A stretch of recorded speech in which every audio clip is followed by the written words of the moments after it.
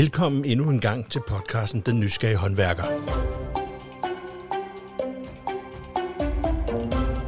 Og tak fordi du har valgt at igen vil bruge lidt tid sammen med mig. I dagens episode, der fortsætter vi lidt ned ad den sti, vi var i gang med i de foregående episoder med Emma og Christina, nemlig omkring arbejdsmiljø og diversitet.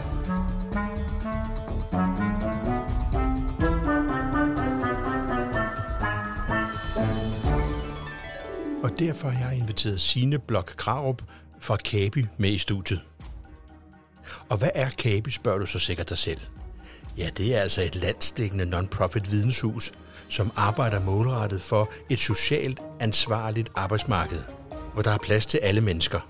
Inkludere dem, der er uden for arbejdsmarkedet, og hvordan kan man have en god arbejdsplads for dem, der allerede er på arbejde. Men hvad KABI er, og hvad de laver i det daglige, ja, det skal vi i virkeligheden høre Signe fortælle meget mere om. Jeg håber rigtig meget, du vil nyde dagens episode, og så siger jeg endnu en gang tak, fordi du er tunet ind på Den Nysgerrige Håndværker. Det vil jeg gerne.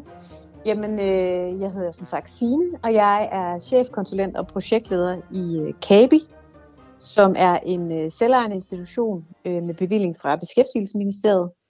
Og det jeg laver sådan nærmest hele min tid, det handler om, at vi arbejder ud fra et formål om at skabe et arbejdsmarked med plads til flere. Og det gør vi på forskellige vis. Vi har kvæg vores bevilling jo en masse viden og værktøjer, som ligger gratis tilgængeligt på vores hjemmeside, som alle jo kan gå ind og hente. Vi har en hotline, man kan ringe til og spørge om alt mellem himmel og jord inden for beskæftigelsesområdet. Og så har vi selvfølgelig også en masse tilbud målrettet virksomheder, hvis de har brug for lidt mere end det, der lige er tilgængeligt på vores hjemmeside. Og den her hotline, det er det der 86 12 88 55.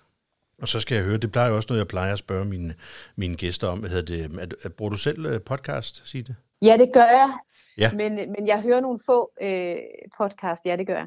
Hvad er den sidste gode podcast, du har hørt så? Jamen, det er faktisk Genstart. Jeg hører ret meget. Ja.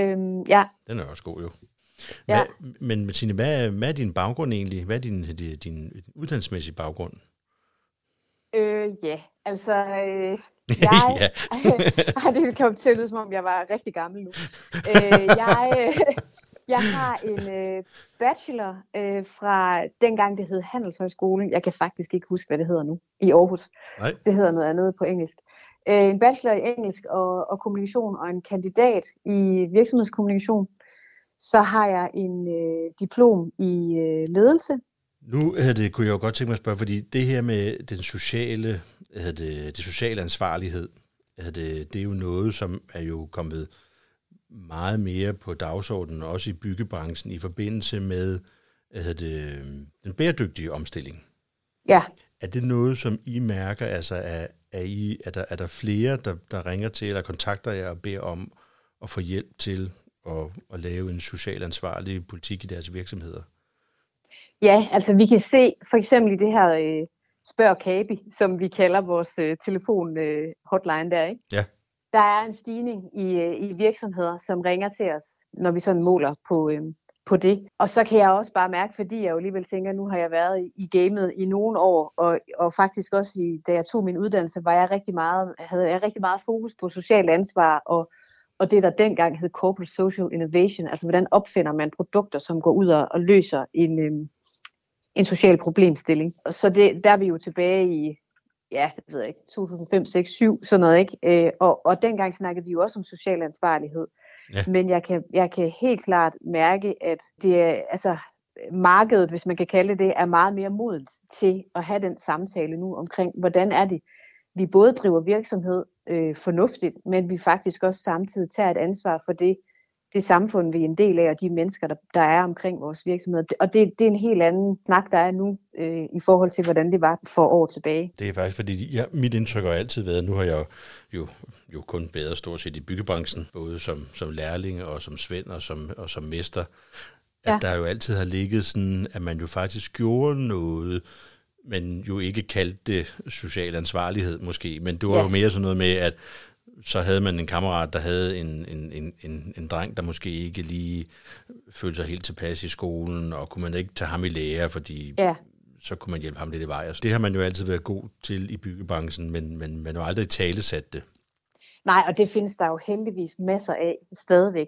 Altså der findes jo så mange virksomheder, som gør en masse godt allerede, men fortæller bare ikke om det, eller det er jo bare, sådan har vi altid gjort, så det er jo ikke noget særligt, fordi selvfølgelig hjælper vi hinanden. Ikke? Jeg tror det der med alligevel få sådan et sprog for, at jamen, hvordan er det faktisk, vi kan gøre noget på en smartere måde, på en bedre måde? Hvad betyder det faktisk, når vi gør det her sådan samfundsøkonomisk? At få det ind i den der kontekst er for nogen også en øjenåbner, og de kan se, at hvor er det godt, I gør det her. Prøv faktisk at se, hvad det betyder, når I tager et socialt ansvar. Ja. Og så tænker jeg hele den her ESG-bølge, der kommer, hvor store virksomheder skal rapportere på, hvad gør de i forhold til miljø og det sociale ansvar og i forhold til ledelse.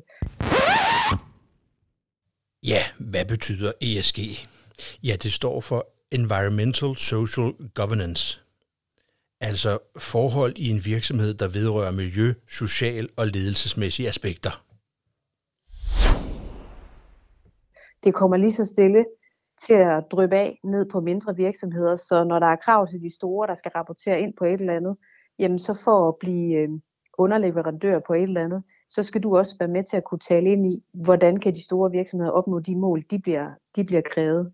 Så der er mange sådan agendaer i gang nu, som er med til ligesom at gøre, at... Det er også derfor, jeg gerne vil tale med dig, fordi det er jo relativt sent i min karriere bevidst om, at der faktisk var det her, altså der er den organisation, der kunne hjælpe. Altså, og når jeg bare tænker tilbage på min egen virksomhed, men også nogle af de virksomheder, jeg har været ansat i, selvom der var også nogle af dem, der ikke gjorde noget selvfølgelig, og jeg kunne også have været meget skarpere selv, og der kunne jeg jo godt, der ville jeg jo ønske, at jeg havde vidst, at der var sådan noget som KABI, fordi man har jo brug for hjælp. Det har man det bestemt. Det er jo enormt, det kan være enormt komplekst, det kan også være, det er jo ikke det, man er blevet, det var ikke det, jeg er blevet murmester for i hvert fald. Nej, men derfor var det jo stadigvæk en vigtig og en god fortælling, og kunne vi være blevet endnu skarpere og have hjulpet endnu flere, hvis vi faktisk havde forsøgt at kontakte nogen, der havde forstand på det, eller der kunne hjælpe os. Det synes jeg, det havde været rigtig godt. Og derfor så synes jeg, det var en god idé at kontakte jer, og så I havde mulighed for at fortælle lidt omkring, hvad I arbejder med. Ja, fordi i forhold til det, du siger der, ikke, så er der selvfølgelig hele det der med at hjælpe nogen, og det er også rigtig godt og rigtig fint. Det, der kan blive udfordring nogle gange, ved at ligesom at have, hvad skal man sige, den tilgang til, at vi gør det her for af det gode hjerte, det kan også blive sårbart. Det er min erfaring gennem nogle år nu. Ikke det der med, at hvis det er nogle ildsjæle, der gør noget af et godt hjerte, hvis ikke det er strategisk forankret, også i virksomheden. Vi vælger at sige, at nu siger jeg bare et tal, 10% af vores medarbejderstab, det skal altid være lærlinge. Ja. Hvis det er en person, der ligesom driver den, og den person så stopper, så dør det gode initiativ. Så det der med at få det på et strategisk niveau i forhold til, at ledelsen er med til at sige, at det her det er vigtigt for os, fordi det er en strategisk rekrutteringskanal for os, at vi hele tiden sørger for at uddanne dem vi selv har brug for. Og så kan der nogen, det kan være lærlinge, og nogen kan jo godt komme via jobcenteret, fordi de er ledige af forskellige årsager. Ikke? Men det der med, at man er nødt til at have det strategisk forankret i virksomheden, og det oplever jeg også, at der er flere og flere, der ligesom, det giver mening for, at vi er nødt til at gøre noget, så det ikke bare er noget, der ryger ud med badevandet, eller når vi er presset, så ryger det. Og det er jo ikke fordi, det skal være sådan, altså så kan man godt sidde og tænke, det er kæmpe arbejde, det overgår vi overhovedet ikke at starte med, og det skal det ikke være. Man er nødt til at starte i de små. Der kan det selvfølgelig være at ringe til os og sige, vi vil faktisk gerne i gang med at gøre noget. Hvad kan vi? Hvad kan vi starte med? Og det vil vi jo kunne give en sparring på. Yeah. Og altså vi har sådan 2 kasketter. Vi har jo det, der ligger, som er alt det, vi stiller til rådighed gratis, som jo er alt det, vi har inde på vores hjemmeside. Ikke? Vi har også webinar og netværksgrupper, man kan være med i. Og så har vi selvfølgelig muligheden for os, hvis det er noget, der ligesom er, at man skal ud og køre en proces, eller man skal ud og lidt længere ind i virksomheden, for at kunne give ordentlig sparring, bistand, så bliver det de her konsulentydelser, hvor man betaler et eller andet for det, ligesom hvis det var en hvilken som helst anden konsulent, man hyrede. Ikke? Ja, selvfølgelig. Men der kan jo være niveauforskel i, hvor meget har man brug for. Ja. Men man kan i hvert fald altid starte med at kigge på vores hjemmeside, for der ligger uendelig meget viden. Jamen det er også det der med, at man også har muligheden for at ringe til jer og egentlig forklare, hvad det er, man har behov for. Er man helt ny? Er det bare, fordi man gerne vil i gang, eller har man faktisk været i gang? Man er blevet bevidst om, at man er nødt til at få det ind i sin firma og få det beskrevet, hvad det egentlig man gør, netop fordi man bliver bevidst om, at det her det er noget, der skal forankres, og ikke være knyttet op på. Så er det jo en enorm fed service at kan få sparring for nogen, der faktisk ved rigtig meget om det her. Ja. Og så er det jo også mit indtryk, at det langt de fleste ved jo, eller har en forståelse for, jamen hvis vi skal køre noget, workshops, hvis vi skal have noget, hvis vi skal ud og undervise, så er det jo noget, som jo koster noget, fordi sådan er det med alt. Præcis. Det plejer der jo at være sådan en rimelig god forståelse for, men i første omgang, så handler det jo om ligesom, og hvis man ikke ved, hvad man skal gøre, jamen så er der nogen her, man faktisk kan tage fat i, der kan hjælpe en i gang. Og så kunne jeg jo godt tænke mig at høre lidt omkring også, fordi I arbejder jo også med arbejdsmiljø, og vi to har jo også talt om, at jamen, jeg undrer mig jo også over, da jeg kom hen og sidde i Dansk Håndværk for lidt over 6 år siden, at det her med at snakke psykisk arbejdsmiljø, det var egentlig ikke noget, vi gjorde rigtig meget ude i skurvognen i hvert fald. Er det også noget, som, at hvis man gerne vil ligesom, hvis man finder ud af, eller man tror, man har en udfordring her, eller en virksomhed kontakter og siger, at vi har et eller andet her, er det så også sådan noget, I også kan hjælpe dem med? Ja, absolut. Det er en ret stor del af det, vi laver ud mod virksomheder, særligt på den der konsulentydelsesdel, ikke? Fordi der er du inde og arbejde meget med en enkelt kunde, kan man sige. Men vi har jo igen masser af viden inde på vores hjemmeside, og vi har ret mange værktøjer til sygefravær, den svære samtale omkring, hvordan får man taget hul på, når der er noget omkring en medarbejder, der ikke helt fungerer. Så har vi sådan en rigtig god guide derinde, som jeg også selv har brugt som leder, med hvad skal du have forberedt inden selve samtalen, hvad skal du være opmærksom på, og hvad så bagefter. Så man ligesom bliver taget i hånden, fordi det kan godt være ret udfordrende, og hvis man ikke lige er vant til det der med at tale om det, der er svært, så er det ret fedt, at der ligesom er nogen, der har tænkt nogle tanker i forvejen, man kan læne sig op af. Vi har rigtig meget viden og værktøjer på sygefraværsområdet, på hele det her psykisk arbejdsmiljø, altså trivsel på arbejdspladsen, stress, hvordan spotter man, hvis en medarbejder mistrives, hvad kan man være opmærksom på, og hvad gør man så? Altså, vi har nogle gode værktøjer inde på vores hjemmeside, også til det. Og igen jo, så har vi jo igen det her med at sige, jamen hvis man så, når man har været inde og snuse rundt på vores hjemmeside, og det kan også være, at man har ringet og snakket med os, hvis man så har brug for noget mere, fordi man kan se, der er faktisk en problemstilling her, der kræver lidt mere end en halv time sparring i telefonen. Ja. Så kan vi jo også hjælpe ledere med at designe en eller anden, hvad er det, vi har brug for? Altså er det en workshop, eller er det noget ledersparring, eller er det nogle temadage, hvor vi simpelthen samler en flok medarbejdere og får drøftet, hvad er det, der er svært i rummet, hvad er det, der går galt, eller hvordan er det, vi får snakket sammen. Noget af det, som en af mine kollegaer, der arbejder rigtig meget med det her, hun sagde til mig, at vi snakkede om det forleden, der hun siger, at det vi oplever, særligt for eksempel for arbejdspladser i altså byggeriet, men også i industrien, det er det her med, hvordan får vi gang i dialog, når mænd skal tale med mænd. Ja, det er en ret god pointe. Ja. Og det synes jeg bare, det er jo super interessant, fordi det passer jo også med det, du selv siger i forhold til ude i skurvognen. Altså, og hvornår er det, man faktisk siger, jeg har det svært, eller jeg er presset, der kan være noget derhjemme, der bøvler, eller der kan jo ske alt muligt i livet, som man burde tale om, men ikke gør det. Nej. Fordi, hvordan starter man? I alle de år, jeg har siddet ude i skurvognene, eller rendt rundt på danske byggepladser, jamen så er der aldrig nogen af os, der har talt om, hvordan det egentlig gik. Altså selvom man kunne mærke, at der faktisk var nogen, og man vidste, at her var måske nogen, hvor det skurede på hjemmefronten, eller der var udfordringer, eller hvorfor ham her lige pludselig blevet så stille, eller det blev aldrig talsat.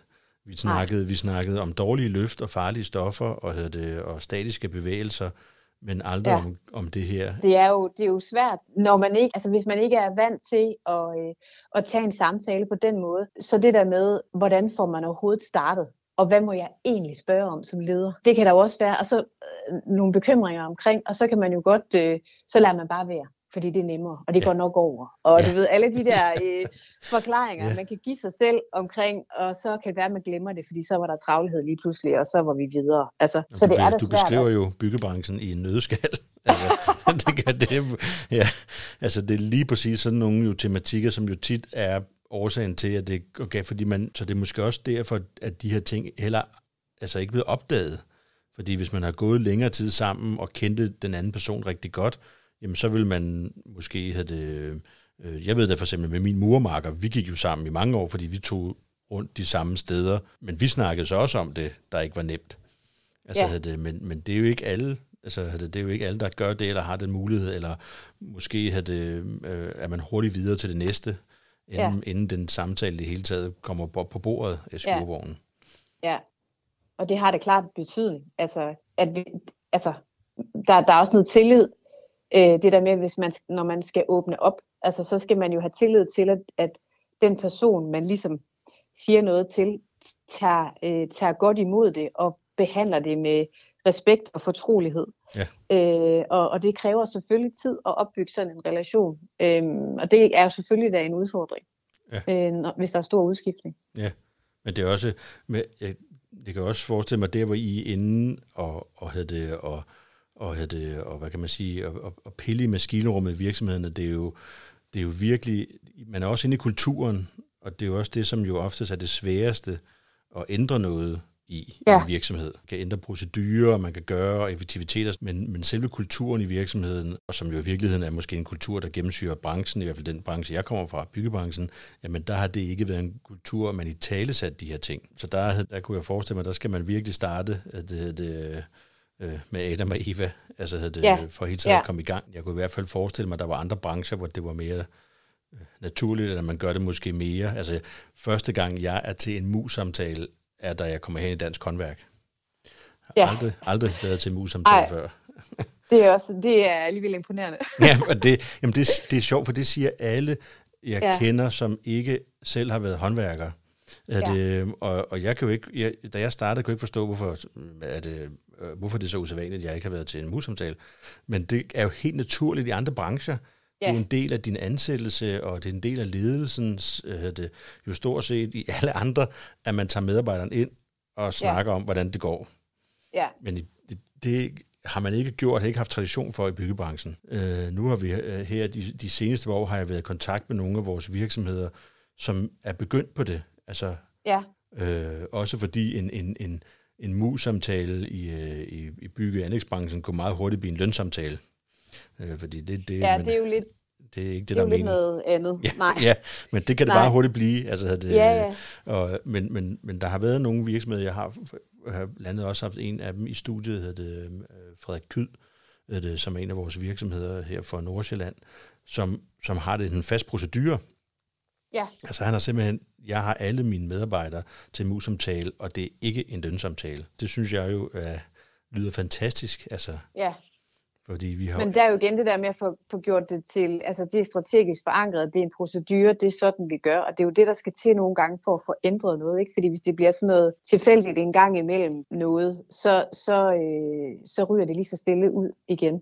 Ja. Så jeg tænker, at det er helt rigtigt at gøre det der med at sige, sådan er det her hos os. Altså, hvordan er det, vi skaber et arbejdsmiljø, hvor mennesker er i trivsel, og dermed jo også er mere effektive, fordi man trives og har det godt, og dermed jo er til fordel for virksomheden, at folk har det godt. Det tænker jeg ikke er til diskussion. Og så er det også det her med, hvordan er det, vi fastholder de medarbejdere, vi har, som for eksempel er blevet nedslidt på grund af deres arbejde, og dermed måske skal skole dem, eller opkvalificere til noget andet, omskole til noget andet. Og det kan også være, fastholdt i forhold til, når nogen bliver sygemeldte, hvordan håndterer vi så det? Det er den ene del, vi har fokus på. Den anden del handler jo så om det her med, hvad gør vi for dem, der står uden for arbejdsmarkedet? Hvad kan vores rolle som virksomhed være i forhold til at få skabt et mere socialt ansvarligt, socialt bæredygtigt arbejdsmarked?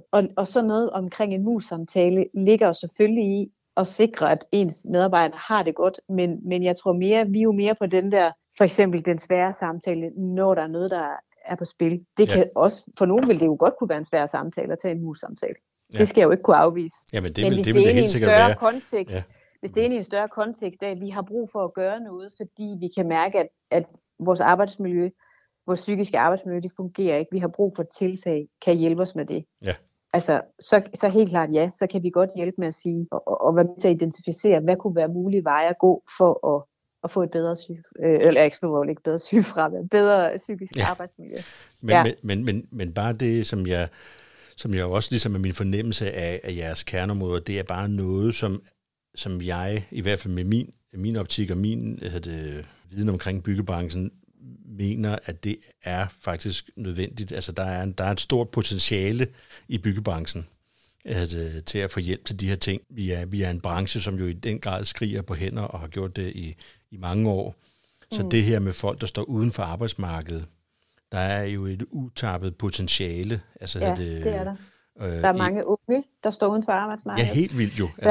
Ikke også? Altså, og selvfølgelig er der mange, som er alle mulige andre, som måske ikke vil gå i kategorien ung mere, men der er jo rigtig mange.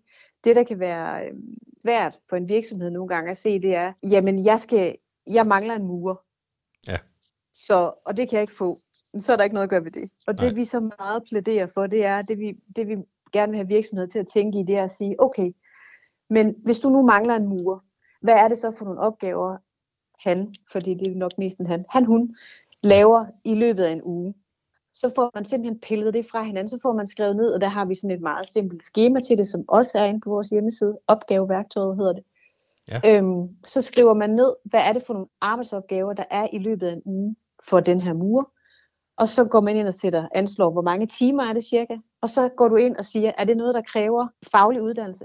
Er det noget, man kan lære med lidt introduktion? Eller er det faktisk noget, der ikke kræver særlig faglig viden introduktion? For eksempel at få ryddet op, eller få hentet nogle ting, eller sørge for, at bilen er pakket og klar med en liste, hvor der står, hvad man skal have med. Der kan jo være mange opgaver. Og ved at faktisk at tænke på den måde, så kan man jo få frigivet tid hos de murer, man har, som så kan med opgaver, der kan blive løst af en, der for eksempel er ledig og kommer via jobcentret. Det, man skal tænke på i forhold til, det er, at man skal ikke tænke i 37 timer. Altså et job, altså et fuldtidsjob, er ikke nødvendigvis 37 timer. For nogen kan det godt være 4 timer om ugen. Fordi det er det, som passer til dem, og så bliver det selvfølgelig suppleret op med et eller andet ydelse fra jobcentret for resten. Ja. Men det kan godt være, at man er i et flexjob og egentlig har brug for 4, 5, 10 timer om ugen. Og det er fint.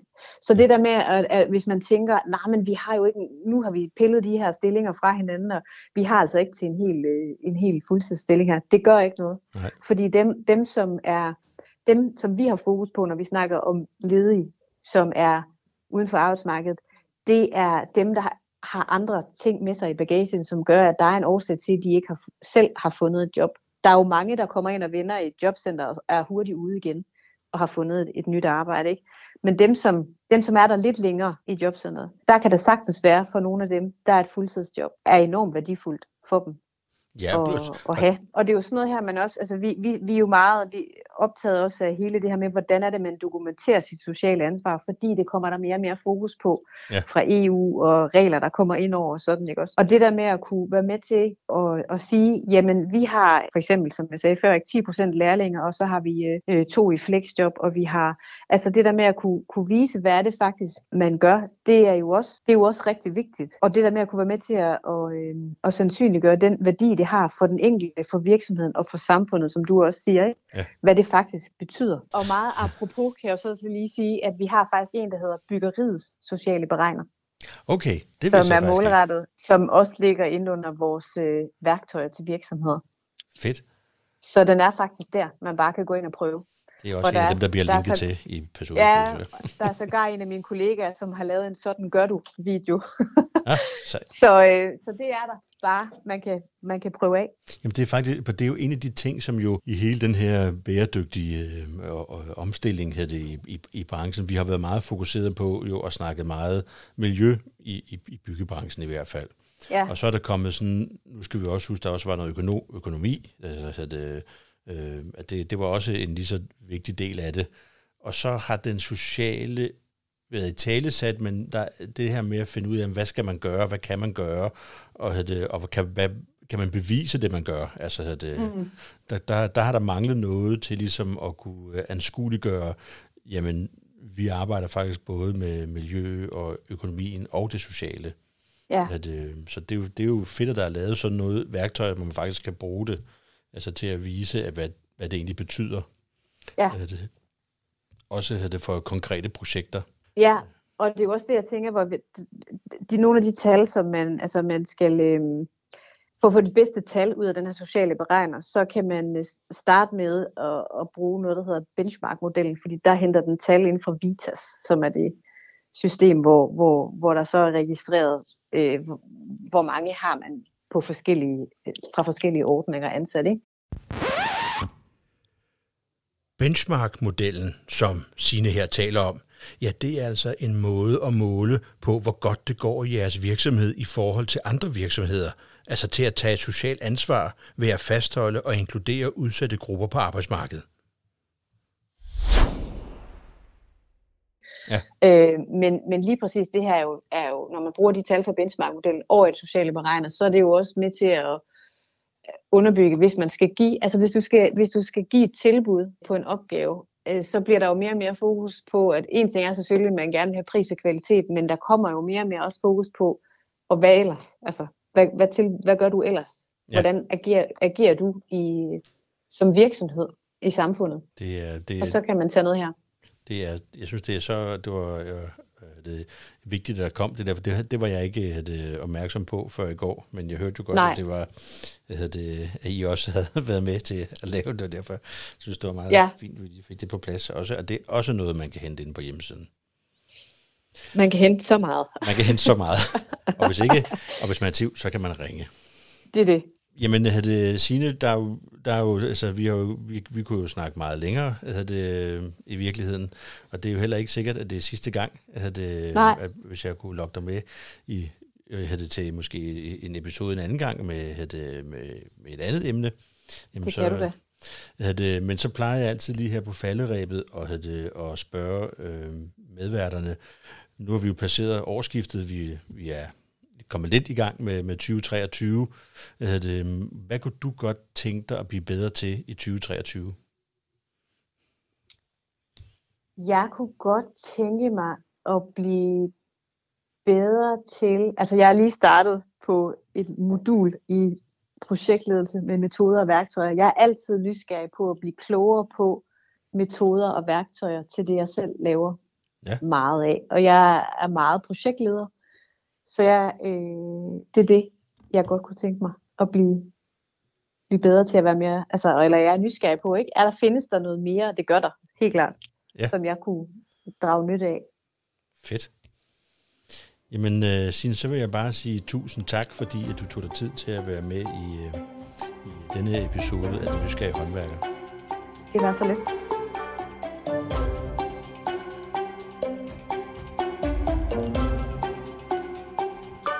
Ja, det var så alt, hvad mig og Signe havde til jer i dag. Jeg håber, du synes, det var interessant. Og du har lyst til at lytte med til næste episode, hvor jeg har inviteret Lars Olsen fra Bambus med.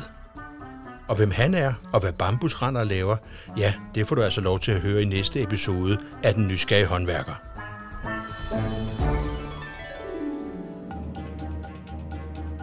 Er der i virkeligheden en kobling mellem lean og arbejdsmiljø? Altså, eller handler det bare om at arbejde hurtigere? Ja, det er der nogen, der kunne sige nu. men et eller andet sted handler det måske om at arbejde smart på en måde. Ikke? Ja. At man at løbe lidt hurtigere kan alle, kan man sige, på en eller anden måde. Men hvad giver det i længden? Fordi at kan man blive ved med det? Mm. Så hvis man tilretlægger sit arbejde på en måde, hvor man kan sige, som til gode ser de her ting, som kan være arbejdsmiljø, at man ikke kommer til skade og får en slid på sig selv, og til gode ser kvaliteten af det arbejde, man laver, så man ikke skal hen og lave det om.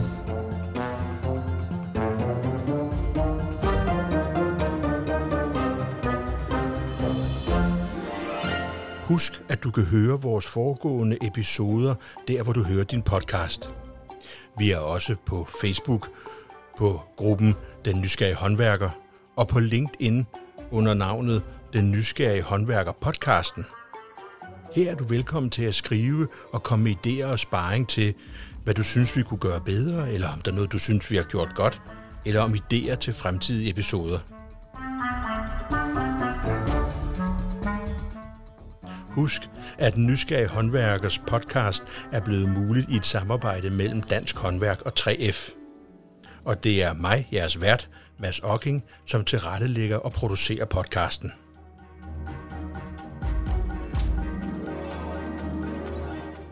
Så glæder jeg mig rigtig meget til, at du vil være med næste gang i en episode af Den Nysgerrige Håndværker. Og husk, der er ingen af os, der bygger huse alene.